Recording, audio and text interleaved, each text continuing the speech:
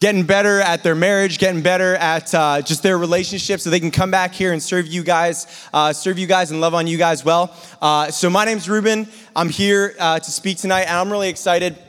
You guys are in this series in 1 John, all right? So if you have your Bible with you, if you have it on your phone, pull it up. We're going to go to 1 John chapter 3, and I think it's going to be up on the screen behind us. But what you guys have been doing is you've been basically in this series that's been trying to answer the question of what does it look like to live your life as a Christian? How does it look to live your life as a Christian at school, with your friends, surrounded by your teachers and your peers, and when you're at soccer or basketball or dance or hockey or all your clubs, whatever it is? How do I live my life as a Christian every single day of my life? How do I do it? Because it's not as easy as we think it is.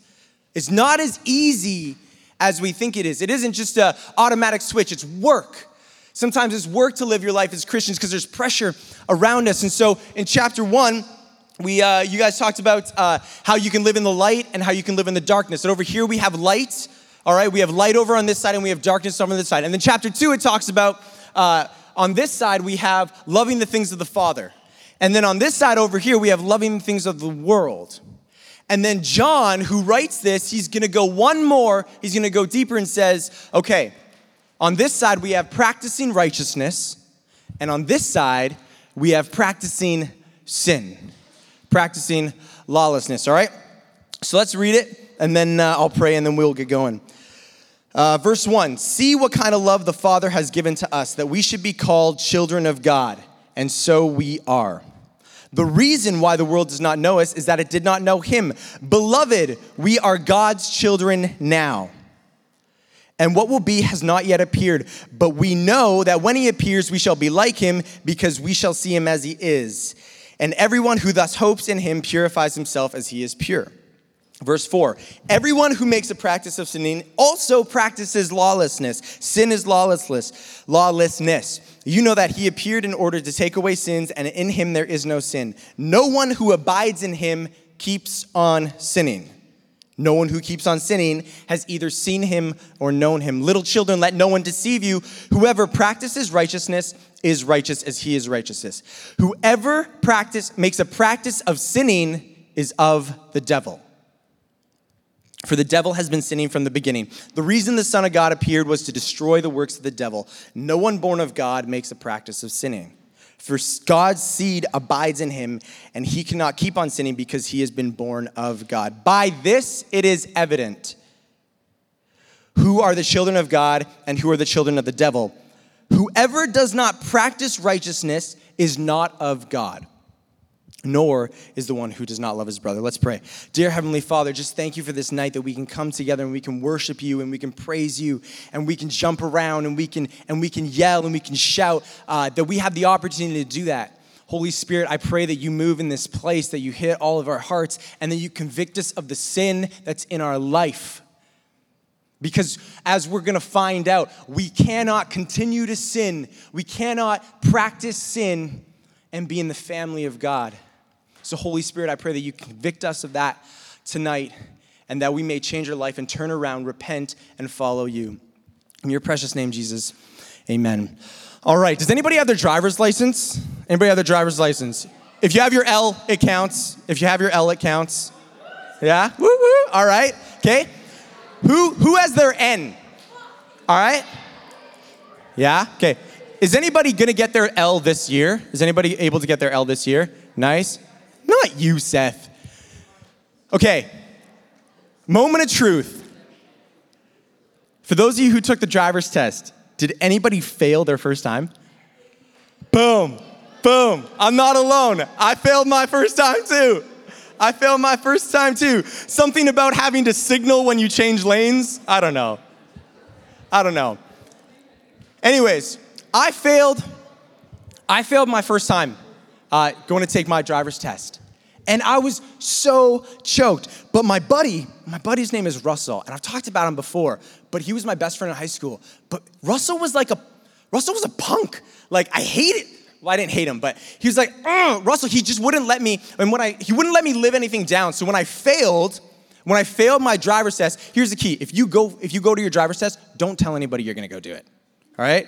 Because if you fail and people are expecting you to come back with your driver's license, you're like, oh shoot, I'm so depressed right now. Everybody knows I didn't pass my driver's license. And so I told Russell, and he knew, and I failed, and he just beats me hard. He ripped into me. He made a bunch of jokes about the fact that I'm Asian and that I can't drive. But here's the thing.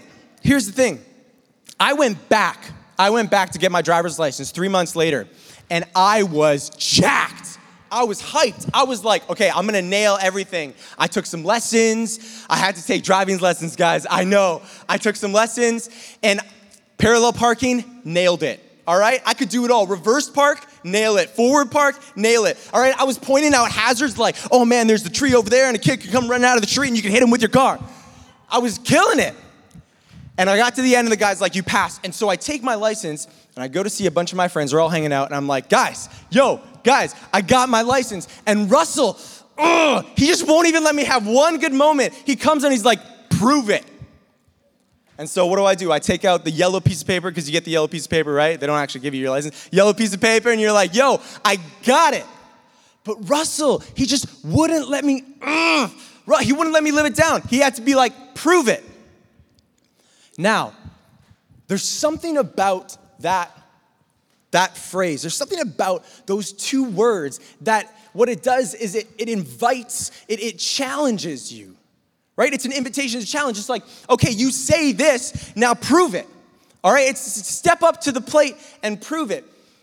And what we're going to see is in John chapter 3, John has been laying out the groundwork in chapter 1 and 2, and he's going to get to chapter 3, all right? Because he's going to say you can either live in the light or you can live in the dark. Because the false teachers have come into the church, and this is what they say. They say that you can be a Christian, you can still be a Christian, you can hang out over here, and you can still do all the little things you did over here. That you can be a Christian and still look at the same things you looked at before. You can still be a Christian and still do the same things or say the same things you did before. And what John's going to go, he's going to no. He's going to say, you cannot have both the light and the darkness. You cannot have both love of the things of the Father and love the things of the world. You cannot have both righteousness. You cannot have both your salvation and hold on to your sin. And so John's going to go, all right, everybody on this side, there's a way to prove it. That there's proof. There's proof. If you say you're a Christian, there's a mark of what it means to be a Christian. There's proof. And so John's gonna unpack that for us. But before we do that, we gotta jump back to verse 1. Or we gotta start in verse 1. And it says, see what kind of love the Father has given to us, that we should be called children of God, and so we are. All right? Here's the key thing. We should be called children of God. Children are part of what? Family. Children are part of family. This means that there is a family of God to belong to. All right? There's a family of God that you are able to belong to, which means that there's also a family of God that you cannot belong to. That you can be in either belonging to the family of God or not belonging to the family of God. Now here's the thing, and the thing is it's very spiritual implications. You might be here and you might not be a Christian, and you might be like, well, Ruben, I don't believe in God. I don't believe in the things, I don't believe in spiritual things, I can't take the faith. Maybe if you're a Christian, you've heard your friends say this, or you've heard people at school say this, or you've heard your family members say this, that being a Christian, that's really good for you, but it's not for me. I'm not spiritual. I'm not religious. I can't do it. Here's what I have to say to that. Imagine this. If you come in and you say there's no God, imagine you walk into a room, all right? And on the room, there's a table. And on the table, there's a quarter. We can make a ton of conclusions about, the quarter. We can pick up the quarter and we can look at it. We can say, okay, it's new. Maybe it's a little old. It's rough. It's smooth. You can tell me what date is on it. You could even say that the quarter is on the table, and you could move the quarter off, and you could say it would fall off the table. You could make a bunch of assumptions about the quarter on the table. What you cannot do is make any assumptions or make any factual conclusions about whether somebody did or did not put it there. So if you are not a Christian and you're here and you're like, I can't take that leap of faith, Ruben. I can't believe what you believe. I believe in evolution, and I believe in naturalism, and I believe in monkeys turning into mans. But if you could, let's say you could prove to me that monkeys turn into man. All you would be able to prove to me is that monkeys turn into man. All you'd be able to prove is that the quarter was on the table. You can't tell me by looking at the quarter that somebody put it there or somebody didn't. You are making the same leap of faith. Those who say they don't believe in God make the same leap of faith that those who say they do believe in God. So I don't know what camp you are in, whether you say you do believe in God or you don't. But whatever you say, it has vastly spiritual implications.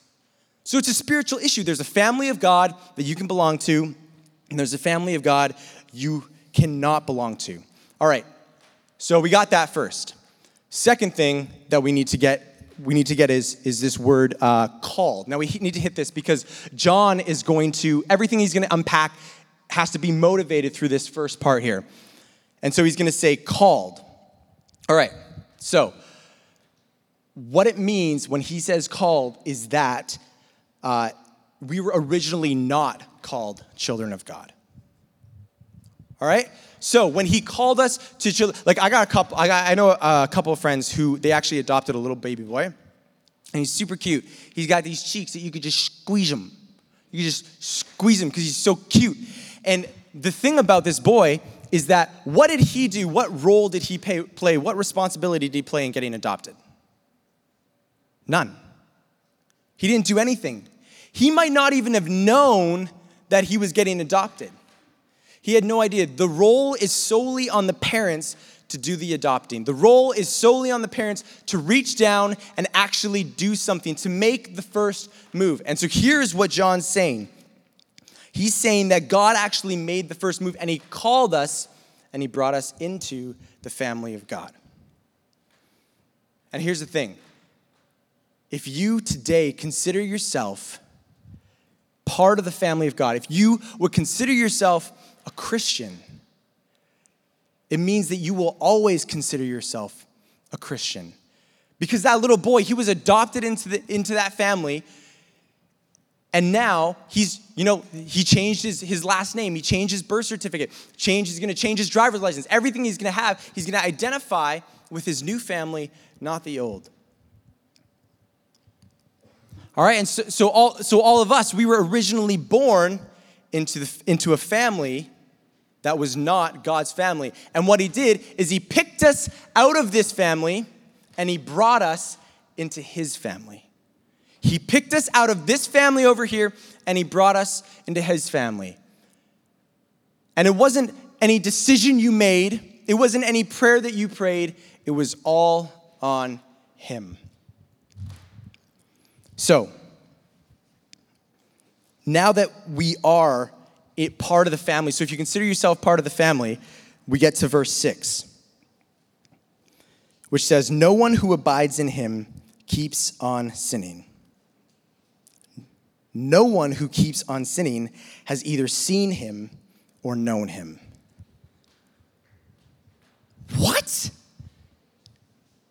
No one who abides in him, no one who calls himself part of the family keeps on sinning. That's pretty heavy. Now, I need to clarify because clarity is important here. Because what this does not mean is that we don't sin. All right? Before, John said in chapter 1, he says in verse 8, "If we say we have no sin, we deceive ourselves, and the truth is not in us." Some of us, this is us. We're walking around and we think we know some of these people. Maybe we're even friends with them. They're like the goody two-shoes. They don't think they do anything wrong ever. All right? I know some of you guys are thinking about some of those people right now. And if you can't think of any people, then it might be you. Probably. I'm just kidding. But here's the thing.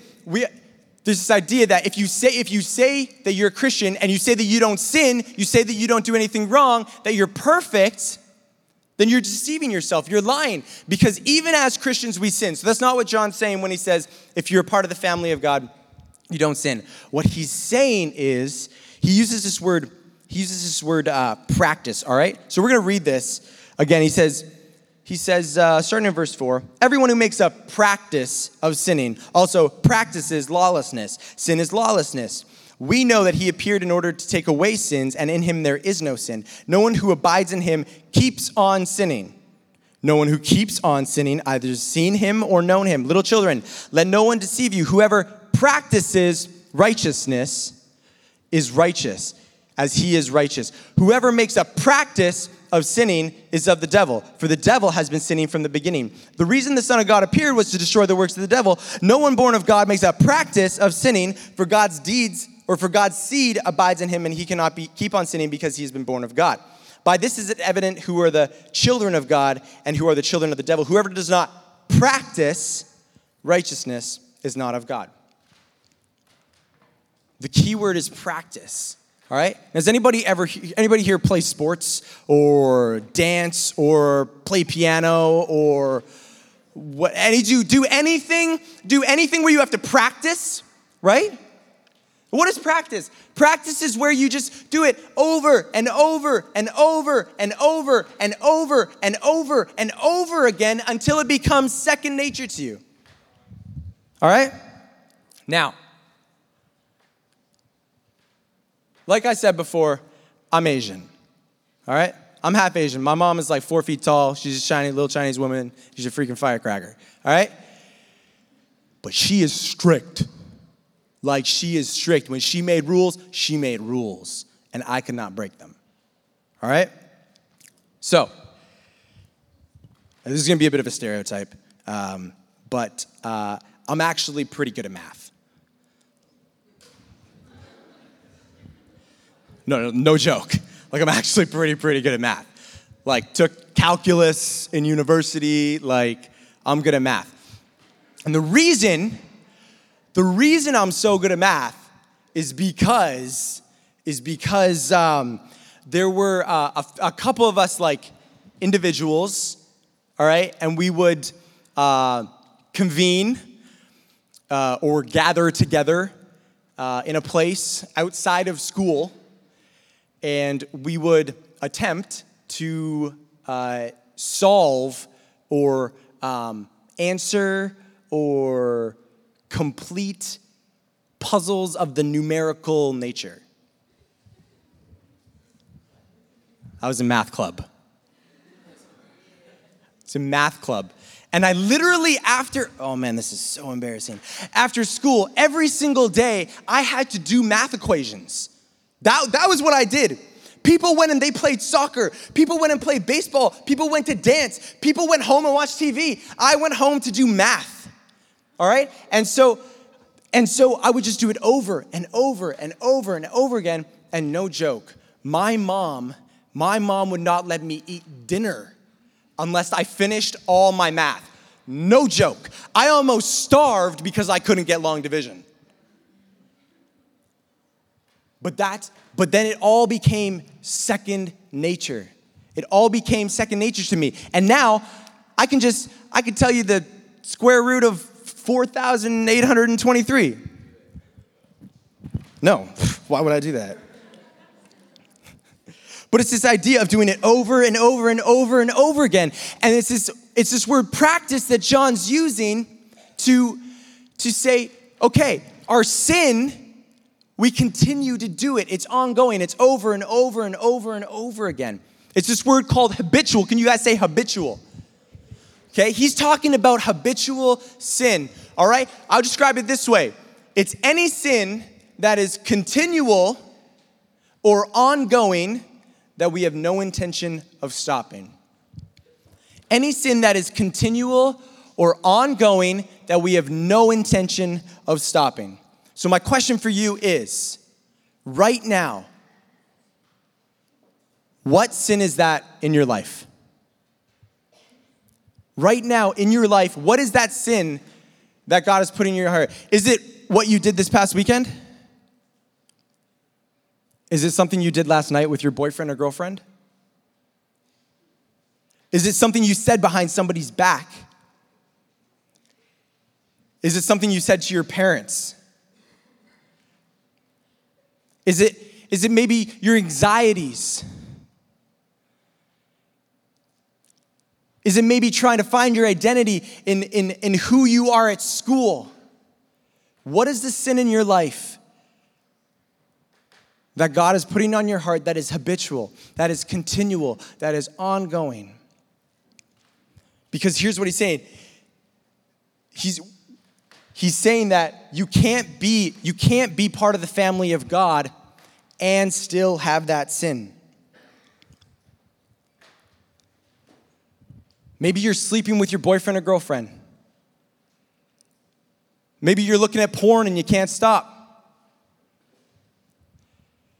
Maybe you talk about guys and girls behind their back because it makes you feel good. What is that thing? Maybe you have anxiety every day of your life and you can't get rid of it. And that's still considered sin, because when we have anxiety, what we do is we're saying, I can control my life, not God. And so you try and wrestle control away from him. And so sin or anxiety can be considered habitual, ongoing sin. What is that sin that's in your life right now that God is convicting you about? And you might say, well, Ruben, I can't get rid of that sin. I tried to get rid of that sin. Ruben, you have no idea how hard it is. You have no idea how hard it is to not take that drink at that party. You have no idea how hard it is to not take a hit. You have no idea how hard it is to not sleep with my boyfriend or my girlfriend. You have no idea what he's going to say about me if I don't. You have no idea what all my friends are going to say about me if I don't sleep with her.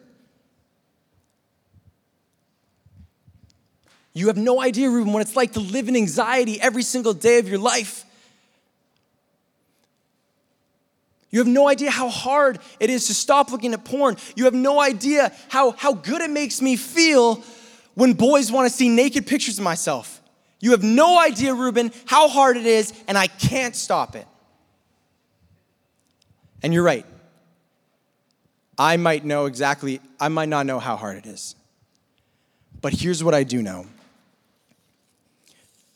Is that in verse 5, it says that he appeared in order to take away sin, and in him there is no sin. The reason the Son of God appeared was to destroy the works of the devil.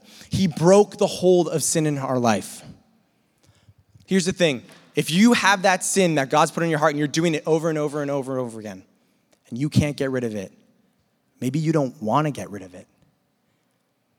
You cannot have that sin and call yourself a Christian. That's what John's saying. You cannot hold on to your sin over here and continue to do it without stopping and call yourself part of the family of God. Call yourself a Christian.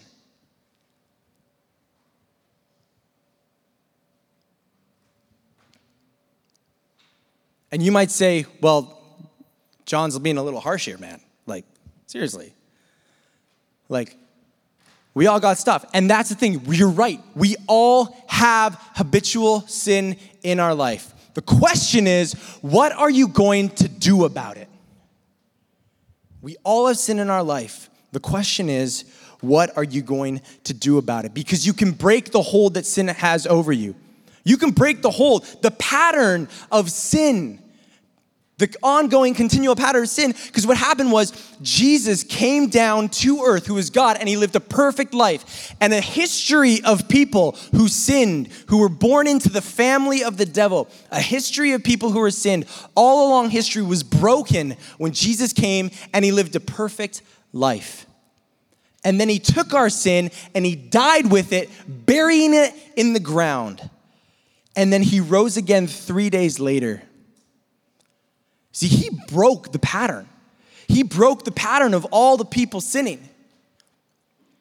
He has the power to do that. And so the question is, do you even want to get rid of your sin? Because if you don't, do not call yourself part of the family of God. Would you even be willing to get rid of that sin?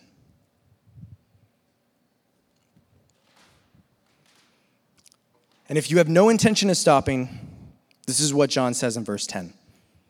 It says, by this it is evident who are the children of God and who are the children of the devil. Whoever does not practice righteousness is not of God, nor is the one who does not love his brother. See, what are the false teachers? False teachers are coming in.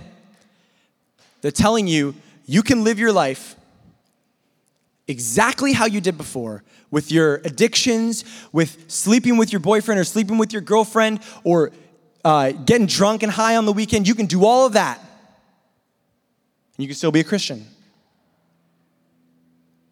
But those are the false teachers, and John's saying, no, you cannot do that. You cannot live in this family and keep your sin on the side. And if you have no intention of stopping, you cannot be saying that you're practicing righteousness. But what happens is we get stuck in our sin. I'm not just saying this to you. I'm saying this to me. I'm saying this to the leaders, to the band. I'm saying this to everybody because we all deal with this. We get stuck in our sin. So let me describe it this way. Has anybody been paintballing before?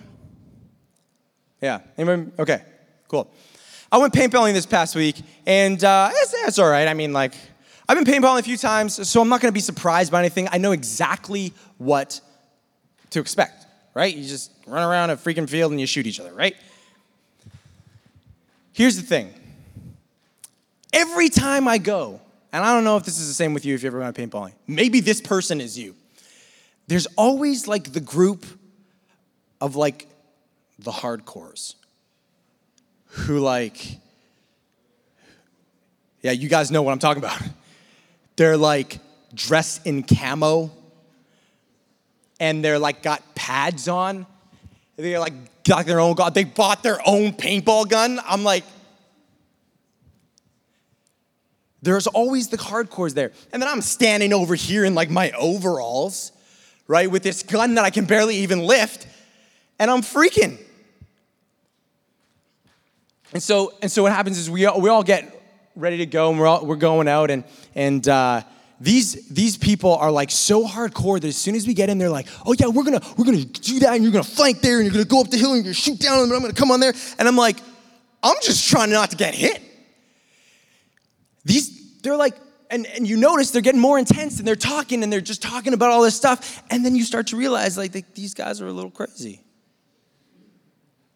Like, normal people have hobbies like soccer or dance or collecting coins, right? Like, I'll even take that one. But these people, you're kind of like, they're so intense, you're like, these guys are kind of crazy.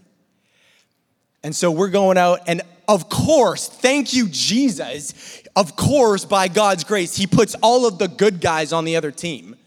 And so they all go to the other side, and the guy's like, go. And so I'm like, I'm going to play it safe, and I kind of crouch behind this piece of plywood. And I'm like, I got this. I'm just going to hang out here the whole day. I may pop my head up and, do a little thing. And I got my head up, and I see another guy. And while I'm looking, all of a sudden I hear right here, bah, bah, bah. And so I'm like, oh crap. And so I duck down. And as soon as I go put my head up and say, bah, bah, bah. And that's the sound it makes, all right? That's the sound it makes. And then I'm standing behind that piece of plywood, and then it's just bah, bah, bah, bah, bah, bah, bah, bah, bah, bah, the whole time. And that's when I realized that I hate being shot at. And I'm like, this is the worst, but I'm stuck. I'm literally frozen, and my feet are in mud. I can't even move. I'm frozen out of fear. And it's just like, I'm crouching, and my friends are like 15 feet away, and they see me, and I'm like, bah, bah, bah, bah, bah, bah, bah, bah, bah. And I'm freaking out. And so my friends are about 15 feet away, and they're like, come there, like, come over here. I'm like, no! I'm not doing, do you not, bah, bah, bah, bah. You not hear that? I'm not going over there.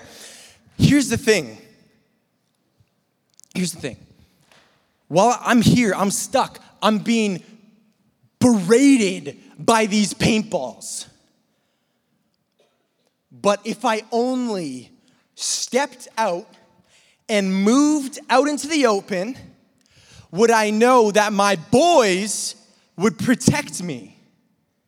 All right? They give me cover fire. They protect me, and then I would have the freedom to roam around and start going ape on everybody. But here's the thing. I couldn't move. I'm stuck. I'm frozen. I'm stuck in this continual pattern of bah, bah, bah, bah, and no, I'm not going to move, and bah, bah, bah, bah, and no, I'm not going to move, and I don't want to move anywhere. I'm stuck in this pattern. And here's the thing. All of that aside, with our sin, sometimes we get stuck in a pattern. And we can't break it. We can't get out of it. But the only way that we get out of our habitual sin is by getting it into the open so we can feel freedom. That's the only way we can break the hold out of the things that are holding us down, that are shooting at us. The sin that holds us down, the thing that God's putting on your heart right now that you can't break. And it gets you stuck. And you feel like that you have no connection with God. You feel like you can't pray to Him because you're stuck in your sin. You feel like He doesn't love you sometimes because how could He love somebody who does these things? You're stuck in this sin, and the only way to defeat your sin is to break the hold that it has on you. Because what happens is when we sin, we feel guilt. And the devil uses that guilt. He uses that guilt to hold it over us, to keep us stuck. But when Jesus died on the cross and He rose again, He broke that pattern of sin in our life so that we can be free to now go, get it out in the open, and move around in freedom. And here is where John brings it all together, all right? I'm going to end right here. Here's where John brings it all together. Chapter 1, we talked about light, and we talked about dark. Chapter 2, we talked about things of the Father, things of the world. Chapter 3, we talked about practice of righteousness and practice of sinning. All right, we have practice of sinning over here. And the flip side of that is the practice of righteousness that he talks about in verse 10. He says, by this it is evident who are the children of God and who are the children of the devil. Whoever does not practice righteousness is not of God. If you do not practice righteousness, you're not of God. So how do you practice righteousness? Okay? Chapter 1, light. When light comes into an area, what does it do? It shines it and it exposes everything. It exposes what's in the darkness. So now in your life, you can see what are the things in your life that are the family of God and what are the things of your life that are the things of the world that you're holding on to in the world, your behaviors, your attitude, your sin that you want to keep so much. And that practice, that habit, the only way to get out of it is to expose it and cut it out of your life. The only way to break the hold of sin in your life is to expose it, is to confess it. Now that's a really heavy word. Confess is a really heavy word. But here's what I want to encourage you. This place, it's safe. Your leaders, your friends, they love you. This place is safe. And so I want to encourage you, if you feel led to do this, you have people around you. There's no condemnation in Christ. There's no condemnation in Christ for those, or there's no condemnation for those who are in Christ Jesus. There are people around here that love you because we've all got the same thing. You've got sin, I've got sin. No one is better than the other. We're all on the same playing field. We all have the grace that God has given us. And the only way to experience that grace, to experience the freedom of being free from your sin, is to expose it, to get it out into the open. Let's pray. Dear Heavenly Father, thank you that you died on the cross for our sin that we hold on to. Thank you that you broke the pattern of history of people sinning so that we could have the freedom to live our life without any condemnation. God, I pray for those who have been convicted tonight about a sin in their life, about a habitual sin, that they would confess it and cut it out. That they would confess it and repent, turn away from their sin and turn towards you. I pray that we would feel the love that you poured out on us through the cross. And that would motivate us. That if we are in the family of God, if we are in the light, if we love the things of the Father, that we would break our practice of sin. And by doing so, practice righteousness. In your precious name, Jesus, amen.